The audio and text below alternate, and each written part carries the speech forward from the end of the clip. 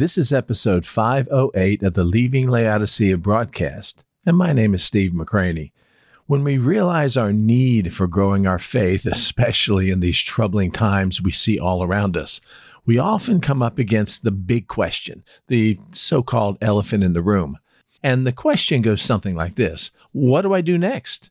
What's my next step in growing my faith? So let's lay out a few principles. First, like everything else in life, faith must be tested in order to grow. And the testing of our faith means that usually we'll be put in difficult situations where we will have to rely not on our own resources, but on our faith in God to get us through. And these experiences are sometimes painful. Actually, they're mostly always painful. And second, in order for our faith to grow, we must have our faith centered in the truth of God and in His promises to the point that it will prevail over our doubts and fears and insecurities and maybe past bad experiences. I mean, you know what I'm talking about.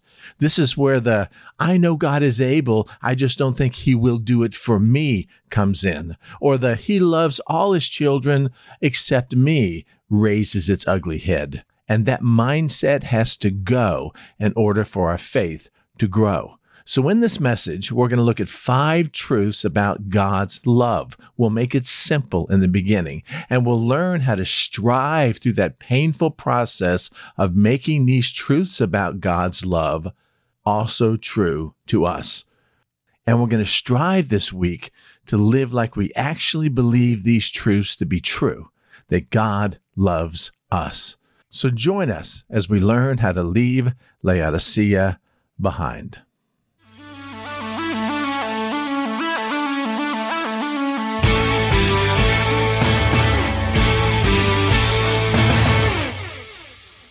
We're in Psalm 139, and we're talking about how to grow your faith. I don't want it to come across like I'm frustrated, because I'm not. I'm frightened. I'm frightened for the church of Jesus Christ today. And let me give you a small example. Here's a small example. Let me tell you what's happened in my lifetime since, I can just tell you my experience. I was born in 1955, which makes me not quite as old as dirt, but pretty close to being as old as dirt.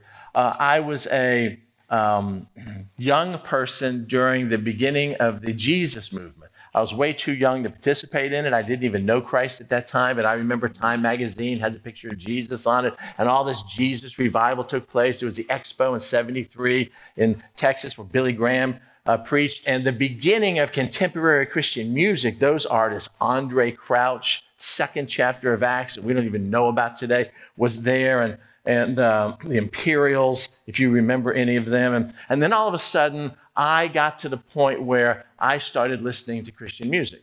And Christian music was just kind of like the secular music I listened to. I fell in love with Petra and a couple other bands like that. And then we had just this influence of contemporary Christian music into the church, which was wonderful. As a matter of fact, I first heard the gospel through an album by somebody you've never even heard of, because it spoke to me in a language that I was open to at that time. Church music began to change. We had church wars. We had the music wars. We had the hymn books. And then we had people wanting to actually bring these awful instruments into the church, like a guitar and a drum. Before you had the drum, you had a little djembe, which is kind of a crossover drug, a gateway drug, and all this kind of stuff. I mean, I lived through all that. I know what that was like. One of the consequences of that is this. There's been a change in just the music we listen to. Back for centuries, denominations would put out, or movements would put out hymn books. And the hymn books are based on doctrine. It was always based on the teaching of the songs. If the teaching of the songs met the doctrinal position, then it was usually allowed in the hymn book. The music was always kind of boring. There wasn't really much to it. There was an organ, and maybe there was a piano and a guy waving his arm, and you sang songs about doctrine, about God, about His attributes. A mighty fortress is our God. And it was always pointed this way. And if it wasn't pointed this way, then it didn't make it into the hymn books. And this is the way it was for centuries until about the early 70s. In the early 70s, all of a sudden, there was some music that the young people liked, our generation liked, and we didn't understand why we couldn't sing that at church. And they'd all been ready. What was that? Remember? Yeah, wish we'd all been ready and all these kind of songs. And why couldn't those be in the hymn books? And little by little, radio stations began to kind of niche out, and you had like a Christian radio station. The first big one was an AM station in Atlanta. You'd have these Christian bookstores is the only place you could go and actually buy Christian music. Keith Green and Steve Camp and people in the late 70s and early 80s. And so as Christian music became more popular, and as churches began singing a little more Christian songs, Christian radio stations kind of sprung up. And when Christian radio stations sprung up, they had to have a specific niche. I know this, not just academically. I worked for 10 years as a concert promoter at a Christian radio station. You know that. You went to many of my shows. And so a Christian radio station said, we need to niche down. We need to have our avatar. And so we have to pick a person that every decision we make is based on how that person would feel. And so industry-wide, the person's name was Becky. Becky was each radio station changed, but the person's name was Becky. Becky was a 24 to 40-year-old female with 2 kids. No, that's too large. We need to niche it down even more to an individual person. And our radio station, we called her Debbie. And we actually had a picture of Debbie on everybody's desk and a picture of Debbie on the, where the radio announcers were and all that kind of stuff, so that everything we would do, we would look at Debbie and we would say, does Debbie like this? Debbie was 34 years old. Debbie had been married. She's not happily married, but she'd been married. She still has some struggles in her marriage. Her husband works too much. She feels like he doesn't help out at the home. She has 2 kids. She drives a minivan. Her kids go to school, so she's free many times during the day, but she's not sure how to fill her days. And she gets really frustrated when she goes to the grocery store and there's only one checkout line. And she's really frustrated in the fact that, she's doesn't have a full-time income like her husband does. So she works sometimes part-time and sometimes she volunteers for a ministry, and her family's kind of full of tension, and she's not really the kind of person that you like. I mean, okay, she's whiny and she's needy, and this is who she is. This is who we determine everything we do as a radio station for. Her name at 91.9 was Debbie. If Debbie likes it, we do it. We had a full-time music director, and as all the new songs would come in, Chris Tomlin songs, David Crowder songs, and all these songs would come in, he would listen to them, we'd have a meeting on them, and the question would always, what does Debbie think? Well, Debbie likes that song, so therefore we play that song. If Debbie doesn't like that song, we won't play that song. I can't tell you the number of times that I would go to them for years and say, have you heard of Andrew Peterson? The guy's songs are doctrinally incredible. They move you, and Debbie doesn't like them. Debbie doesn't like them. Debbie doesn't like them until he came out with this song, Is He Worthy? And all of a sudden, Debbie liked Is He Worthy? So now that's played on the radio station. So churches play that because that's the only time anybody ever heard of Andrew Peterson. I'm thinking, why are we targeting everything we're doing here to the housewife who's a marginal Christian at best? Why are we targeting to her husband and putting some teaching shows on there? Again, don't judge all Christian radio by 106.9. We're fortunate. That's a Billy Graham station. And so therefore, it's built into the DNA that they have to have teaching shows. Rest of the stations don't.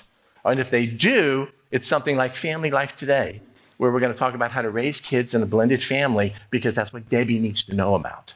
Not about stuff Ben wants to know about. Why can't we? Because this isn't a man station. This is a Debbie station. Okay, I got that.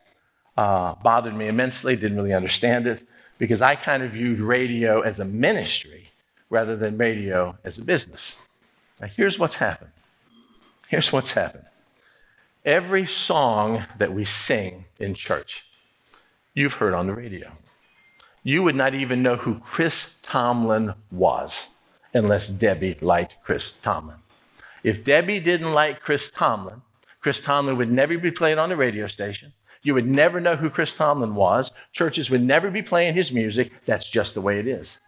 And so our entire church-wide, our entire music industry, the songs that are sung in churches, contemporary songs, nationwide are pretty much decided by an avatar of a 34-year-old woman who's not too happy in her marriage, who is a marginal Christian at best, maybe a 4 or 5, possibly a 6, who gets really frustrated with the fact that, they didn't give her 2 sugars at Starbucks. And that's the person who's making decisions about the songs we sing in church. Isn't that amazing? Have you noticed most of the new songs are all about us? It's about me, how God loves me, how God is good to me, how God is taking care of me. 50 years ago, 250 years ago, it was all about him. Now listen, we've all grown up under this.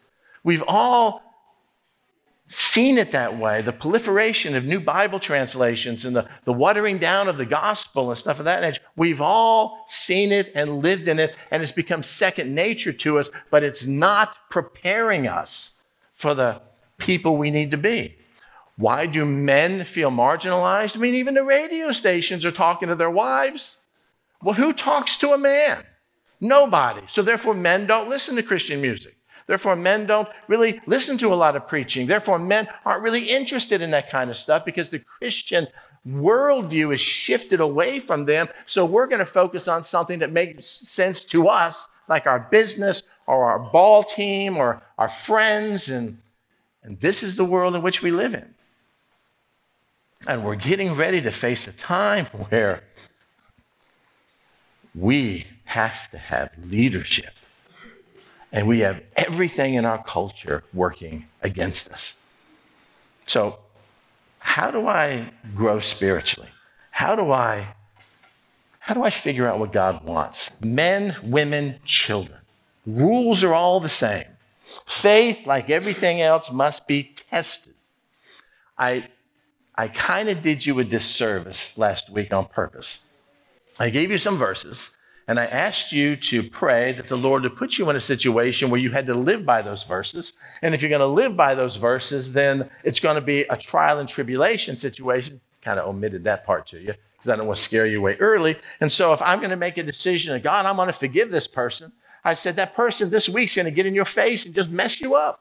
It happens that we've alerted Satan. This is what we're going to do because faith only grows when it's tested. When you're willing to take the shots, when you're willing to take the hits, when you're willing to be tested. What are you made of? If you persevere, you're stronger. If you quake, I've just handed Satan a tool, a club to beat me with the same way over and over again because he knows I'm going to fail. Number 2, faith must prevail over our damaged emotions and our feelings of failure about everything. Men and women, everything. Well, I don't really think God loves me because of the sins that I've committed. When I was 18 years old, 16 years old, I really felt God calling me into the ministry, calling me into a deeper relationship with him. But I had this girlfriend at the time, and I didn't want to give her up, so I said no to God. I'm now 47 years old, and I thought all that time, God can never use me. He's done with me. He's finished with me. No, all that is stuff that we take into ourselves. All that is this covering over ourselves. That when there's plenty of insulin to make us healthy, for some reason, the way we feel about God or the way we feel about ourselves is keeping that insulin, like a type 2 diabetic, from entering into the cells and making us healthy. And once we clear that stuff away, then all of a sudden we can function like God has wanted us to function. Whether you believe the lies in your head, what feels good to your flesh, or whether you believe God's truth about you, truth about him, is your choice. It's just your choice. It's not what the world has done to you. It's not how defeated you feel. I didn't get that job. God Must not love me. I don't have any friends. It must all be me, God. I'm okay. I'm going to sound humble here. I'm okay just hanging on by my fingertips into the rapture. I don't really need any crowns to give him for his glory. What? That's not humble. That's being a spiritual loser. I mean, the goal is to win, to strive, to make him proud by yielding ourselves to him and letting him do the rest. So I'm ruminating all this week, and I'm sitting down, I'm reading My Utmost for His Highest, and let me show you how God works. My Utmost for His Highest, and he referenced Psalm 139. I don't even remember what Psalm 139 says. So let me go back and read it. So I flip back to 139, and in almost every single passage you look at, God will communicate the same truth to you. I mean, this is a totally random thing this week. It wasn't like I had a point to make and I went around and searched for a psalm to edify that. It was exactly the opposite. Psalm 139 begins past tense. O Lord, you've searched me and known me. You have searched me and known me. What does it mean? Oh Lord, that is Jehovah. This is the God of the burning bush. This is the I am that I am. Oh God, you, the sovereign one, have searched me. You considered me in detail. I have been subject to analysis, to investigate. You've searched me out. You've looked at every nuance in my life. You know my hidden thoughts. You know my public persona. You know what about me is genuine. You know what about me is fake. You know everything about me. I put the mask on in front of other people. Oh, that doesn't really bother me. You know that it does. This is what you have done, God. Oh, Lord, you have searched me. Make it personal. You've searched me, Steve. You've searched me, and you have known me. The word known here in the Hebrew is yada. It is the same word translated in the Septuagint in Greek as gnosko. You have known me by experience. You've placed your favor upon me. You have known me intimately. You know every single thing about me. Past tense, God, this is what you have done for me. To what degree? Well, Lord, if you've known me that much, what did you find out? Did you find out all my hidden secrets? Did you find out all the things that makes me unqualified and unworthy and just ashamed of who I am? Did you find out all the things that I don't want anybody else to know? All the hidden secrets that I have, my lust and my passions and my sins that I've committed, the sins I even continue to commit on the sly and refuse to let you know about, or others know about that, or refuse to ask your forgiveness? You know everything, God. And what do you think about me? And how deep is your knowledge of me? The next verse is present tense. That was past. This is present. Here's what he says. You know my sitting down and my rising up. You understand my thoughts afar off. You comprehend my path and my lying down, and you, implied, are acquainted with all my ways. First thing I do when I look at this verse, I realize that this is a lot of God involved here. Every sentence is either explicit or implicit about God. You know something about me. You know my sitting and my rising. You know my thoughts. You know my path. You know my lying down. You're acquainted with all my ways. There's no place I can hide from you, God. You know me.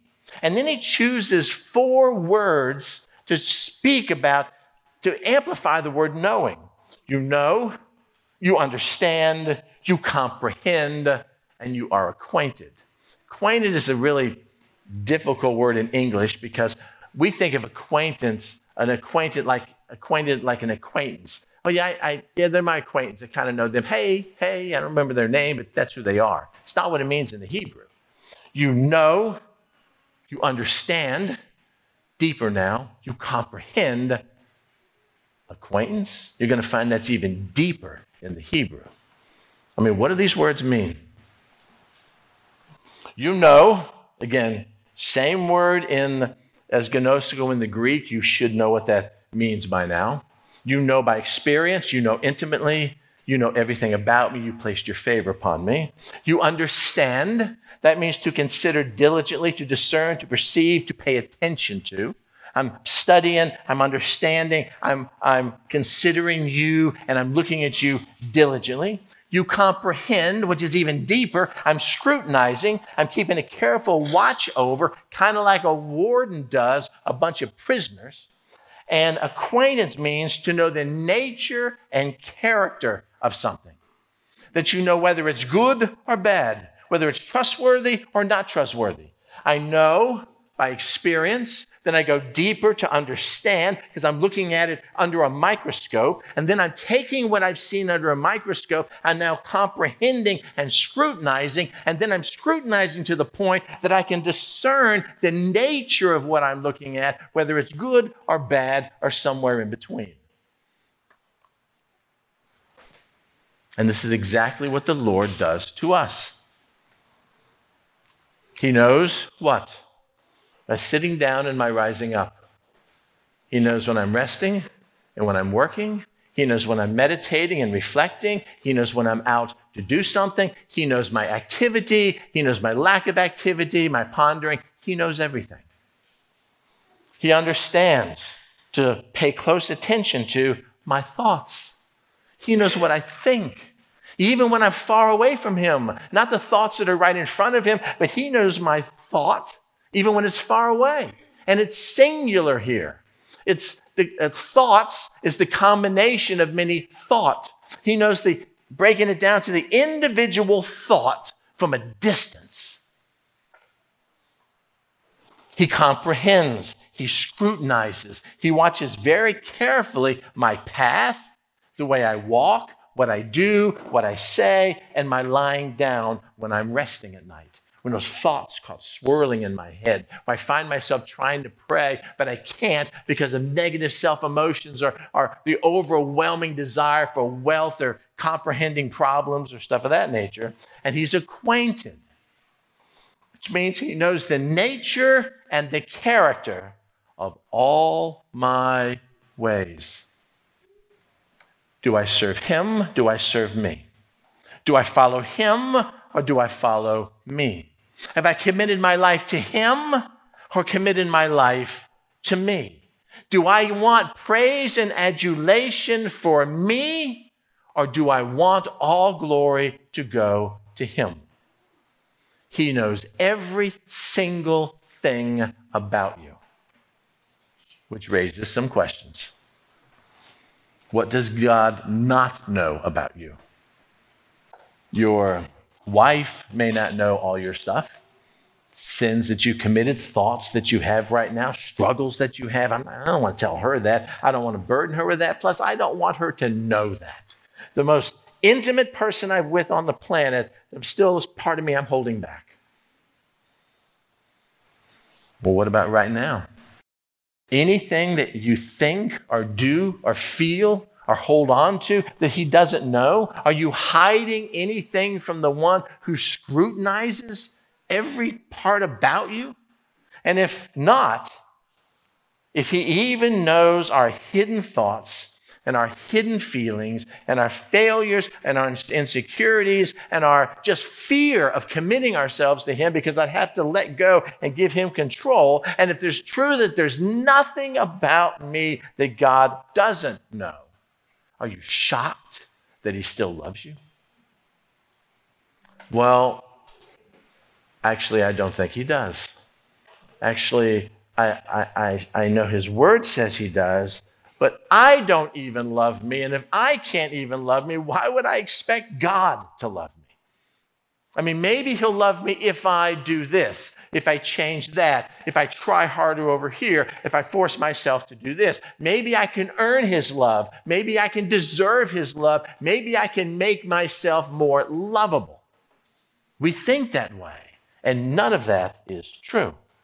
How in the world can God know every single thing about you, past, present, and future, and still love you. And if he does, here's that type 2 diabetic thing. Am I willing to throw off what's keeping this healing insulin from coming into my cells and making me whole? Am I willing to somehow rid my walls or my barriers that are keeping myself from embracing the love of God because I don't deserve it, or I don't think I'm worthy, or if I was God, I wouldn't love me? Well, praise God, we're not God, right? How does that work? So, here's assignment number 2. This time is going to be a little bit more focused. I have 5 more verses I want to share with you. I will be sending these out to you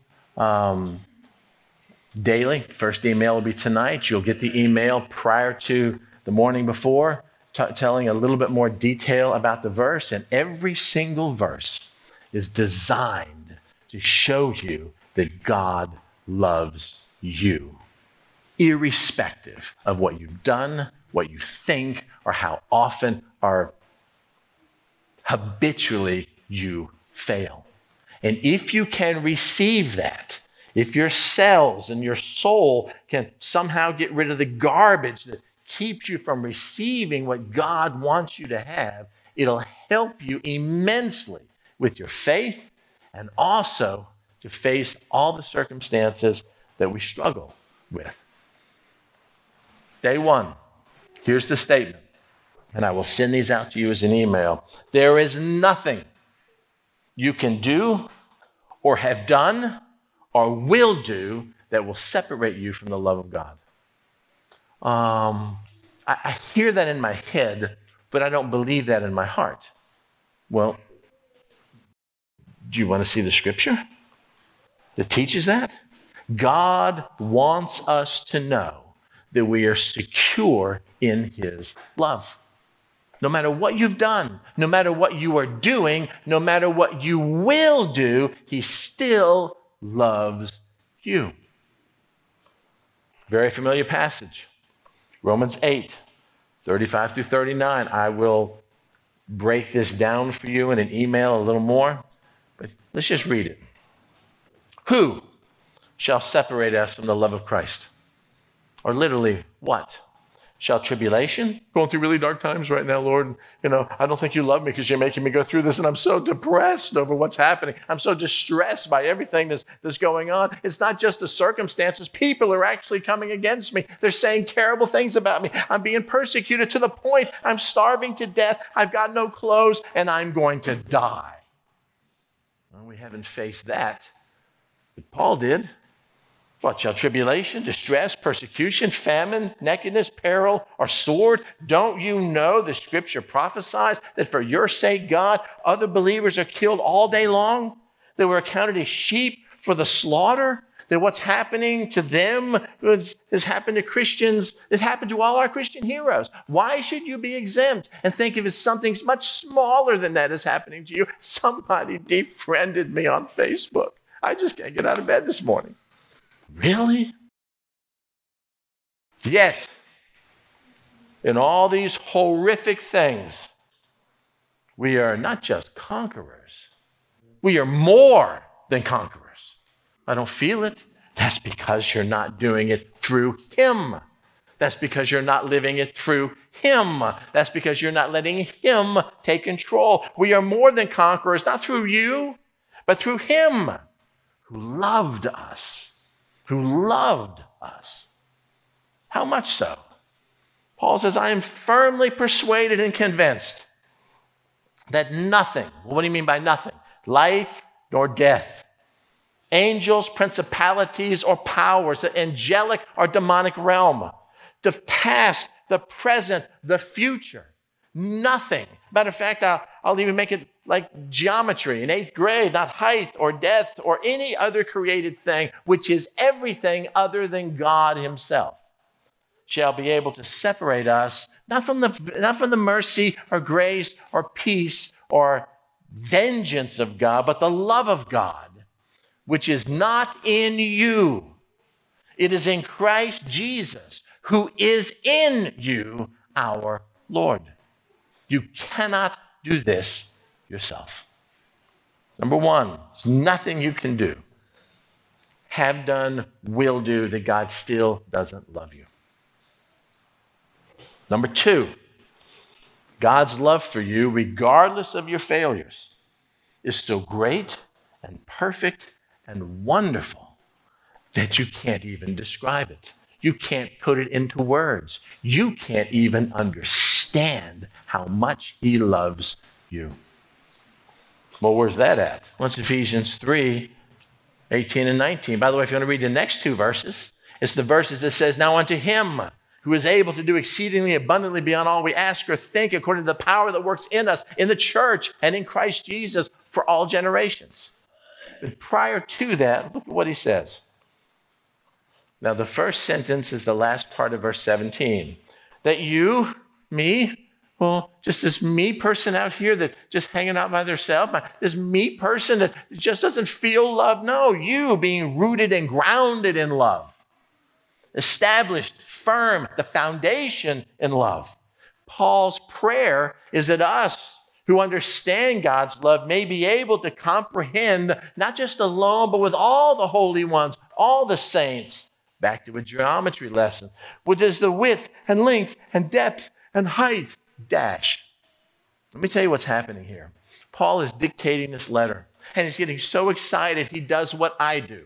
He starts on a thought, and then you comprehend with all the saints, which is the width and the depth and the height, and he just gets so overwhelmed that he just switches subject and moves on to something else. So the translators put a dash there. We didn't even complete the thought, because he moved on to something even deeper.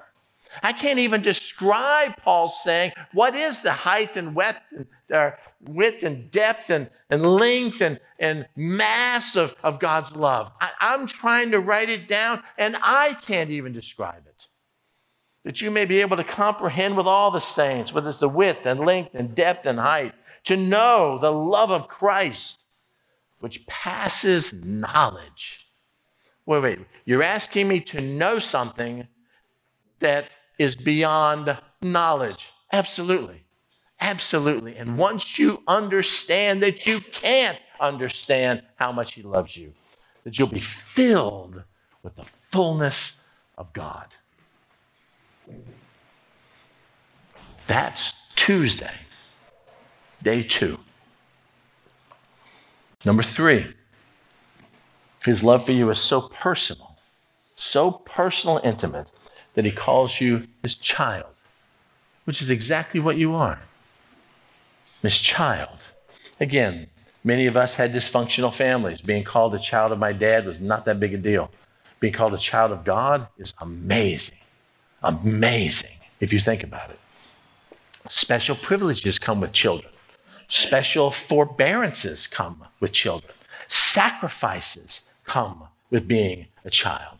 We will give to the point of death to our children, but we won't do that to someone else, because if I do, I'll be taking away from my children, and my children always come first.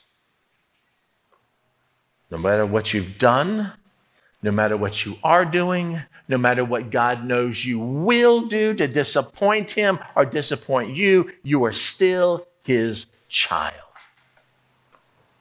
1 John 3:1. One verse. Behold. I'm shocked. Just eureka. Do you understand what's happening here? What manner of agape the Father has bestowed upon us. Not philios, not friendship love. The kind of love God had for his Son and his Son had for his Father. Read John 15. The same kind of love, this agape love, this altruistic love, the kind of love that Christ has for us, the Father has for us. Behold, what manner of agape the Father has graciously given and bestowed upon us. So much so that we should be called, not by the world, but called by him, children of God. Exclamation point. John's an old man, and he's writing this, and he's so overwhelmed with it. Children of God. Exclamation point. Therefore, because of that, the world does not place its favor on us. The world does not know us experientially. The world will always look down upon us. They will always chastise us. They will always be darkness and we are light. The world does not gnosko us. But don't feel bad because they didn't gnosko him. And if you are a child of the Father, then how the world treats the Father and his Son is how the world will treat you. Rejoice, James says, when you face trials and tribulation, because that's exactly what happened to the Son. You are always a child of his. Number 4, God loves you so much that he gave you the Holy Spirit as the full manifestation of his love, to live in you and be with you forever. One of the reasons why he gave you himself to live in you is because he wants you to be filled with his love, and his love comes through the person of the Holy Spirit who lives in you. Well, I just thought the Holy Spirit was to give me gifts and power. Sure, as an expression of his love. It's in Romans 5:5. You might want to read the rest of the chapter.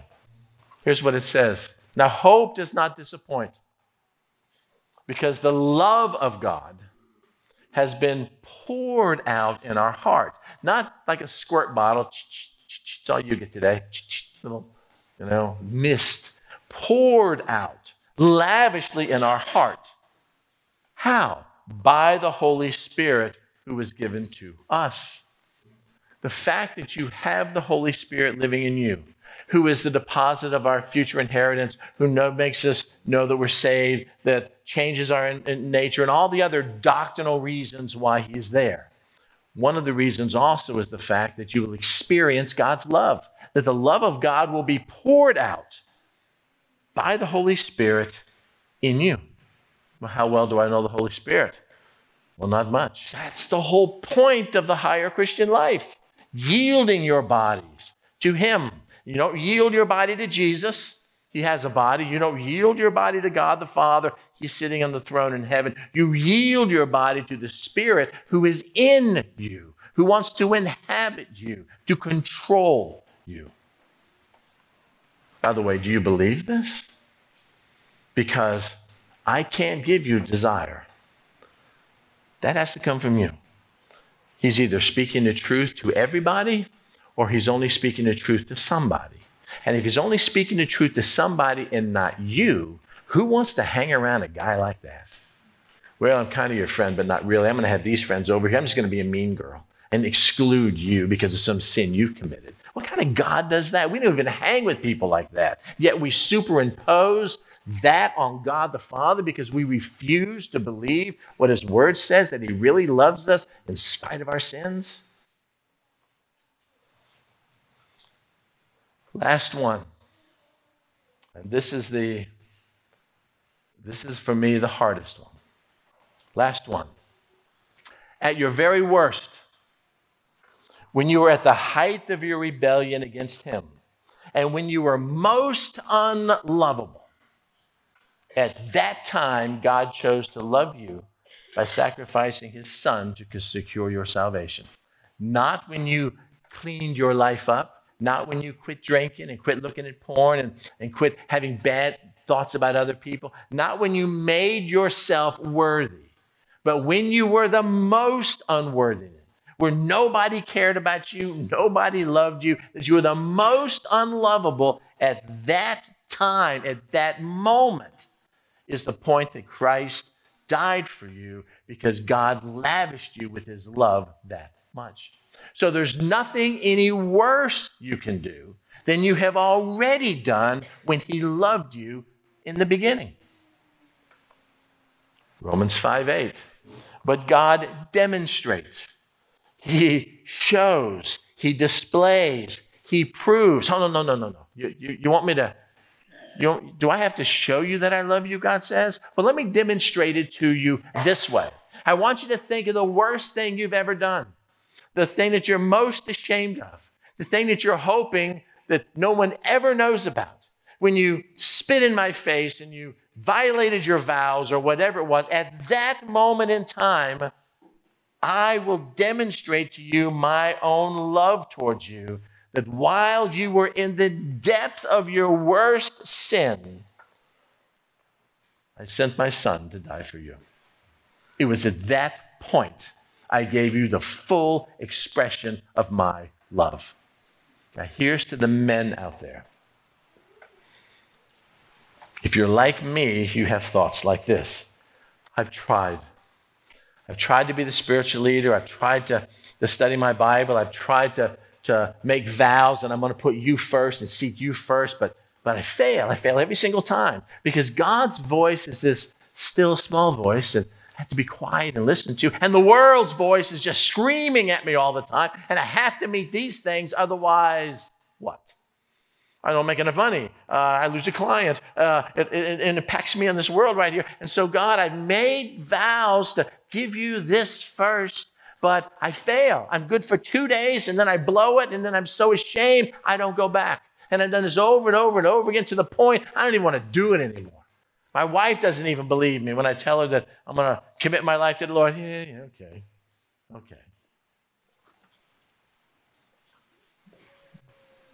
It's at that point, and even deeper, that he died for you. He died for you.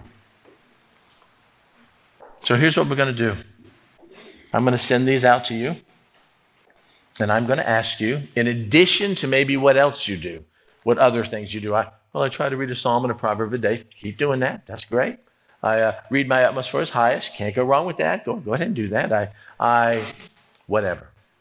I'm going to send these emails out to you, and I want you just to read them, to focus on the truth in here, and either believe God means what he says or he's a liar.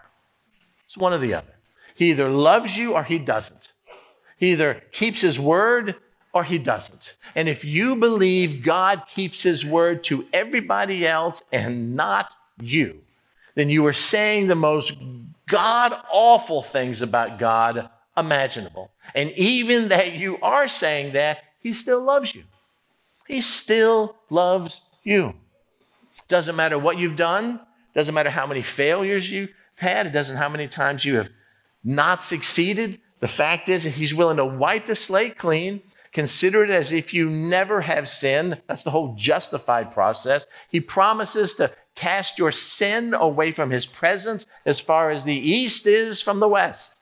That's infinitely. North and south have poles. They stop. East and west, they don't. He's to take your sin and throw it in the bottom of the deep sea. And as Corrie ten Boom used to say, and post a sign there that says no fishing. You can't drag it back up. That by just a prayer, Lord, I am so sorry for what I've done. The whole spiritual breathing thing that we talked about. You exhale your sin and your confession and your lack of commitment or your laziness or your desire for wealth or desire for selfishness or your unteachableness or whatever it is. I confess that to you. When I breathe in his forgiveness and his sanctification and his purity, and all of a sudden, I can start new right now. Today.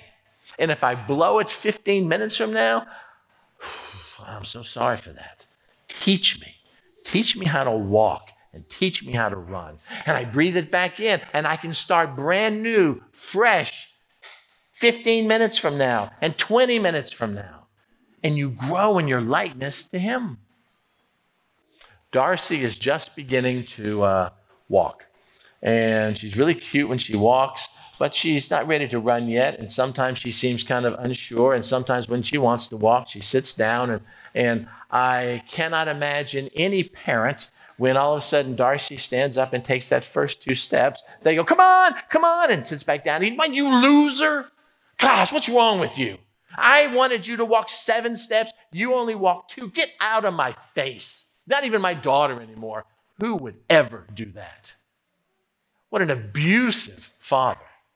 And yet we think God is just like that when we don't meet some standard that we place and we superimpose abuse. that we would never take from a human being on God and think it's humility. It's blasphemy. He loves you. He wants the best for you. He wants to reveal himself to you. Amen? Let me pray.